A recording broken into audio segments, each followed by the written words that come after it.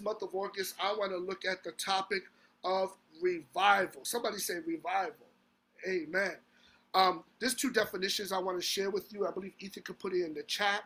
Did I share the notes with you? The first one is from a book called The Global Awakening, How 20th Century Revivals Triggered a Christian Revolution by Mark Shaw. And that definition is this. Revival is the work of the Holy Spirit in restoring the people of God to a more vital spiritual life, witness, and work by prayer and the word after repentance in crisis for their spiritual decline.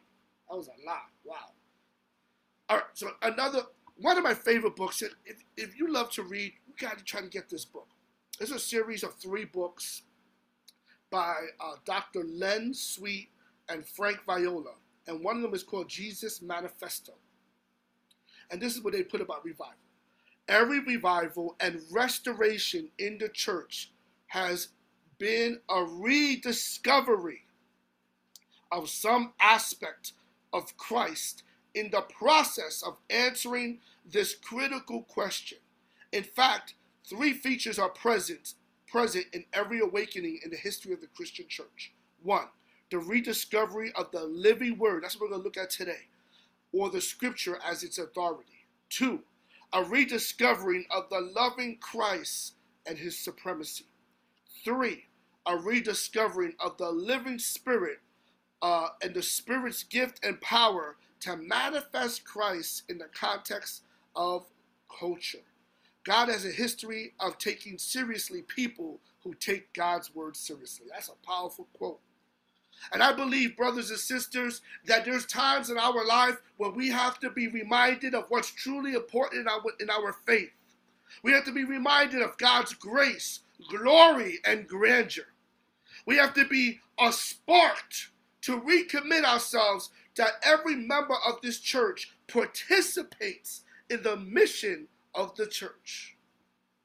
And in every gathering, the centrality of our gathering is Christ to be revealed, unveiled, glorified, and magnified, and people walking away saying, wow, we got a sighting in our spirit of the Lord.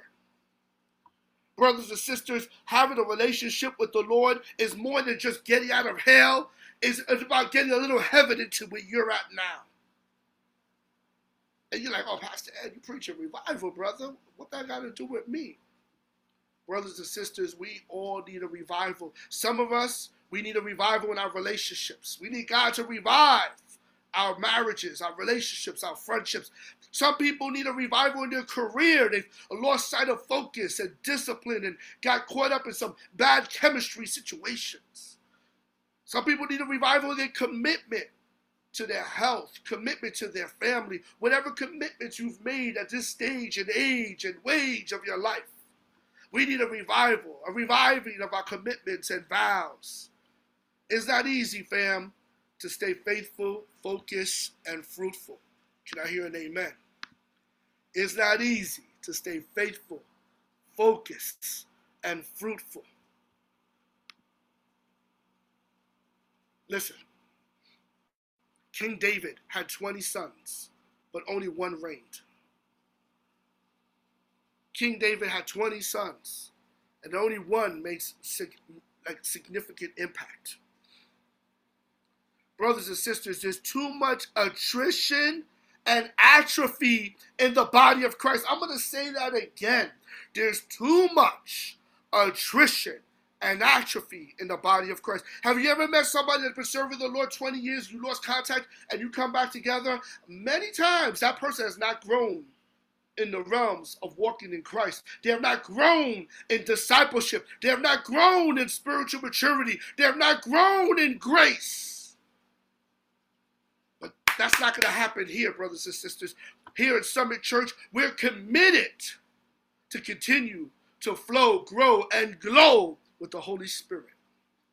So when I say the word attrition and atrophy, I need you to capture this this definition, right? When I say attrition, the definition I want to bring out this morning, maybe Ethan could put it in the chat, is the action or process of gradually reducing the strength or effectiveness of someone or something through sustained attack or pressure. Oh, that's a sermon. Too many people in the body of Christ are suffering from attrition, the action or process of gradually reducing the strength and effectiveness of someone or something through sustained attack. How many people know the devil is looking like a roaring lion, prowling, and pressure? How many people know that in the ways of this world, there's constant pressure, financial pressure, relationship pressure? So when I say attrition, I say that a gradual reduction of strength. We got to come against that in Jesus' name. We got to grow stronger and stronger in our faith. When I say atrophy, the definition I want to bring out is the gradual decline in effectiveness or rigor due to underuse or neglect. That's a word. Ooh. A gradual decline in effectiveness. There's too many people in the body of Christ who are gradually declining in effectiveness. And only revival could reverse that course. Gradual decline in effectiveness or rigor due to underuse or neglect. That happens in our health. That happens in our finances. That happens in our relationships. But brothers and sisters, God brought you to a church that's going to preach Jesus. And that's going to remind you that God has called us to grow. And called us to keep that fire. Somebody say, keep that fire. Remember Moses, Exodus chapter 3, verse 1 through 4. It says, one day Moses was tending the flock of his father-in-law Jethro, the priest of Midian. He led the flock far into the wilderness and came to Sinai, the mountain of God. There the angel of the Lord appeared to him in a blazing fire from the middle of the bush. Moses stared in amazement. Though the bush was engulfed in flames, it didn't burn up. Oh, somebody's going to stay on fire for the rest of their life. I must go see it.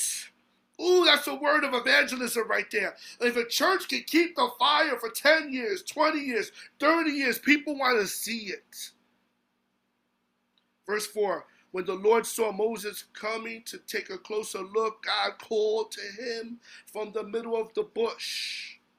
Moses, Moses, here I am, Moses replied. Brothers and sisters, God is looking for people who are going to keep that fire and never burn out.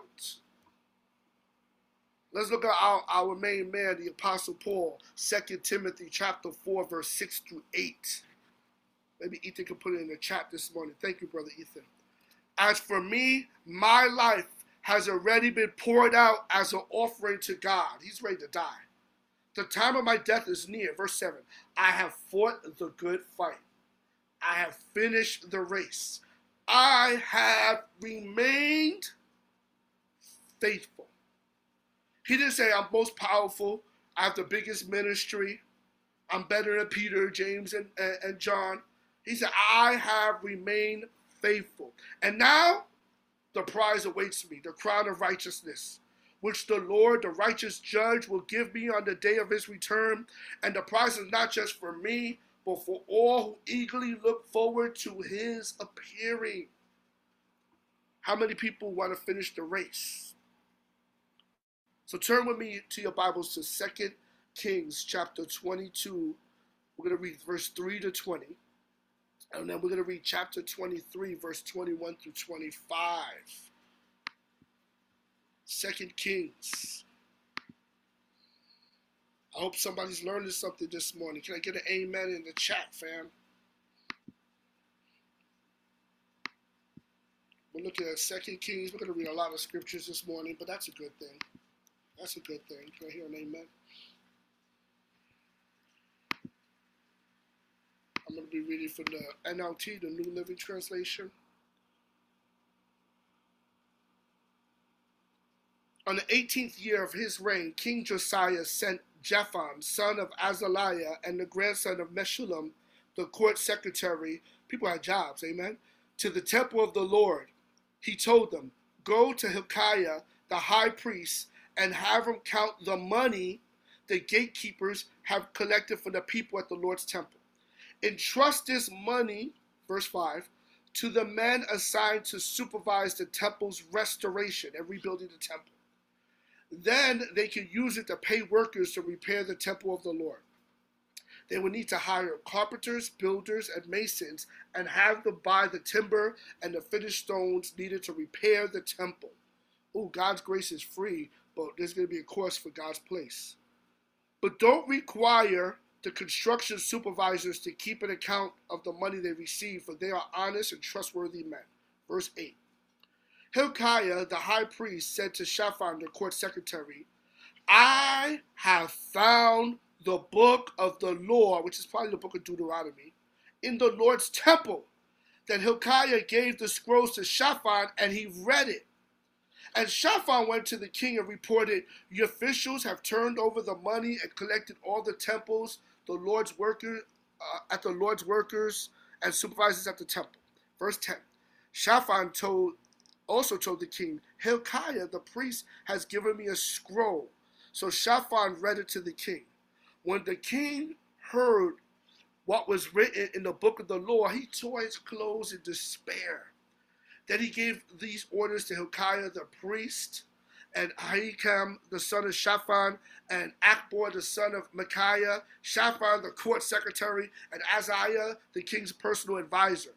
He said, go to the temple and speak to the Lord for me, and for the people, and for all Judah. Inquire about the words written in this scroll that has been found.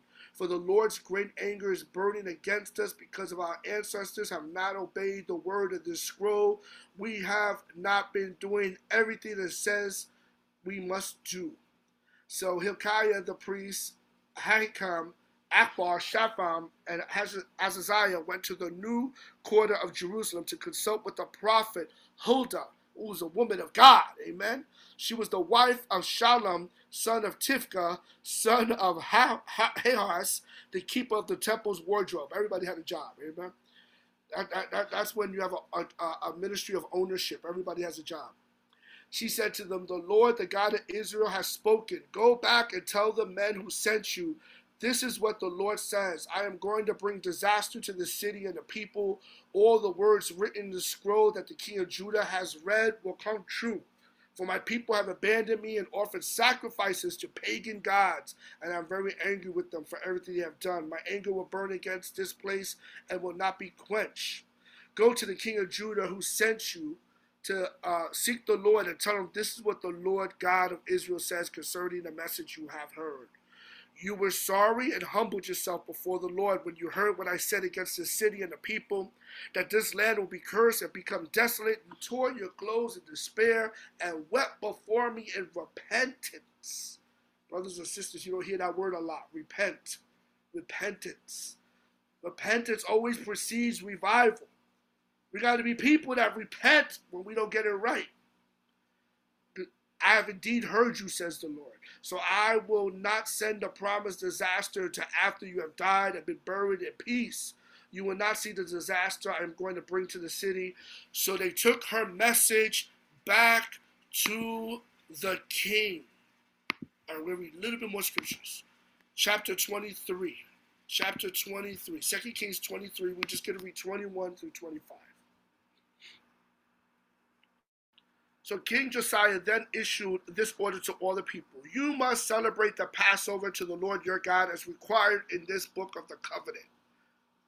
There had not been a Passover celebration like that since the time when the judges ruled in Israel, nor throughout the years of the kings of Israel or Judah. This Passover was celebrated to the Lord in Jerusalem on the 18th year of King Josiah's reign. Josiah also got rid of the mediums and psychics, the household gods, the idols, and every other kind of detestable practice, both in Jerusalem and throughout the land of Judah. He did this in obedience to the laws written in the scroll that Hilkiah the priest had found in the Lord's temple. Never before had there been a king like Josiah, who turned to the Lord with all his heart and soul and strength, obeying all the laws of Moses, and there's never been a king like him since. So this is a big idea, right? The renewal experience by Israel during the reign of King Josiah began with the discovery and return of the Word of God. Right? They found this. One guy said he found a book, and he was like, "That's not just a book. That's the law. That's the book of Deuteronomy." And so, brothers and sisters, revival and renewal, I believe, begins when we repent and renew our commitment to the Word of God. See, to the extent we devote ourselves to the Scriptures, we will experience a revival in faith in our lives together. See, many of us, we associate revival with different things, right? I grew up in church. It was like, oh, this pastor from California is coming, they're going to preach 4 days straight. Or we're going to sing a lot of songs. It's a revival. We're going to go to another city and sing a lot of songs for like an hour and a half till your hands hurt and your feet hurt. But that's more than, revival is more than that. Revival is a personal commitment made by a collective of people, and God will move. Revival takes place at particular times for particular people, but they share the passion and pattern of an initial state of spiritual malaise or decline, followed by spiritual renewal, prayer, reliance on the Word, and a transformed commitment to the life of faith by the whole community. Revivals, understood to the fullest, must incorporate a spiritual, structural, and even social transformation. Right? We repent, we reflect, we renew our commitment to the Word of God and our place in God's house. In popular culture, they're always going to make a caricature of the church. Bill Maher's never going to say nothing good about the church. Saturday Night Live is never going to say nothing good about the church because that's not their job. That's not the world's job. The world's job is to try to humiliate us, is to try to get us to have amnesia to the anointing, to get us not to be sanctified. But true revival changes people. You ever heard of one of the best pastors in the whole world? Is in East New York. His name is Bishop A.R. Bernard. And at one time, he was a Muslim, right? He might have been part of the Fruit of Islam. And he was a manager at Chemical Bank. And he had a Spanish secretary. And she invited him to hear evangelist Nicky Cruz. Nicky Cruz is a powerful evangelist. He's from Fort Greene, Brooklyn. He's a major part of the history of our old denomination, the Brothers and Sisters at Victory Outreach International. And so he invited him to hear Nicky Cruz. And Nicky Cruz speaks some serious broken Spanish, right? He sounds like he's preaching in reggaeton. And broken English, I should say. And he went to this church. He didn't understand what Nicky Cruz was saying, but the conviction of the Holy Spirit was tangible in that place. And Brother A.R. Bernard gave his life to Christ in that revival service. That church was having revival. They called Nicky Cruz. Everybody was using their social capital to build the kingdom. I mean, think about it. A.R. Bernard is a serious brother. I can't imagine him not, like, how serious he was before he was saved. And this woman of God invited him to hear Nicky Cruz. And the Holy Spirit took over, and now he has the biggest church. I believe one of the biggest churches in the United States. Definitely the biggest church in New York City. And he's a spiritual, he disciples Denzel Washington and many other people. Revival. Revival touches people. A.R. Bernard has touched this city. So going back to the scripture, revival takes place in the reign of King Josiah, followed by a period like before Josiah. There was a deep sin and corruption. Josiah's grandfather Manasseh, who reigned for like 55 years, according to 2 Kings chapter 21, did evil in God's sight. He sacrificed one of his own sons in the practice of the occult. Manasseh's son, Amon, did no better because he followed in his father's ways. And his own men murdered him. And the nation of Israel was yet at another low point until Amon's son, Josiah, came to an age and came into power. And the Bible says he never turned to the left or the right. And when he was 18, the priest Hilkiah discovered the book of the law. Now Hilkiah, I believe, is the grandfather of the prophet Jeremiah. So there's something to say about legacy. Many of you guys are breaking generational curses and releasing generational blessings that will impact the body of Christ for many years to come. And so they find this book, they read this book, they get convicted, convinced, and they make reform. See, it's not just emotions, revival. They also did reformation. And they made some reforms to go back to first principle thinking, first principle faith. And then revival began. Can I hear an amen? So I'm done. I said a lot. We know, unfortunately, after COVID, many people have stopped reading the Word of God. There's a bunch of surveys on it. Number of Bible users dropped 50%, from 50% to 39%. 25 million people no longer consult the Bible, even 3 to 4 times a year. And we know that revival begins with repentance and a recommitment to the Scriptures. So this morning I want to pray that you and I will fall in love with reading God's Word, that we'll be re-engaged to reading the Scripture. You know, one thing Sister Anna and I committed to doing in the month of August is reading a small epistle every week together, doing a Bible study on it and reading on it. I would like to do something else. I would like to get a few of you guys and read New Testament summaries together on Facebook Live. We do all this because we want to spark a revival. And we know revival begins with repentance and a return of the Scriptures. This morning, can I pray for you? Can I pray that revival will begin today in your life? Not just in Summit Church, but a revival maybe in this city. You know, crime is rising up, and maybe we could play a small part through our prayers, through prayer walking in the street, through bearing the fruit of the Spirit, that we can make a small part in impact. Amen? So I'm praying for you. I want to pray for you right now for repentance. I want to pray for you right now for our love for God's Word and a commitment to reading God's Word. Heavenly Father, we come before you in the name of Jesus. And we pray for everyone here. We repent corporately and individually of idols, of distraction. We refocus our life. Lord, we want to make an impact. We want to enjoy our salvation. We want to enjoy this walk with you. And we want to build this church together. Give us a love for your word. Give us a love for your word. Give us an excitement to study, reflect, and apply your word. In Jesus' name we pray. And we say amen and amen. Let me stop the recording and reopen the slides for you this morning.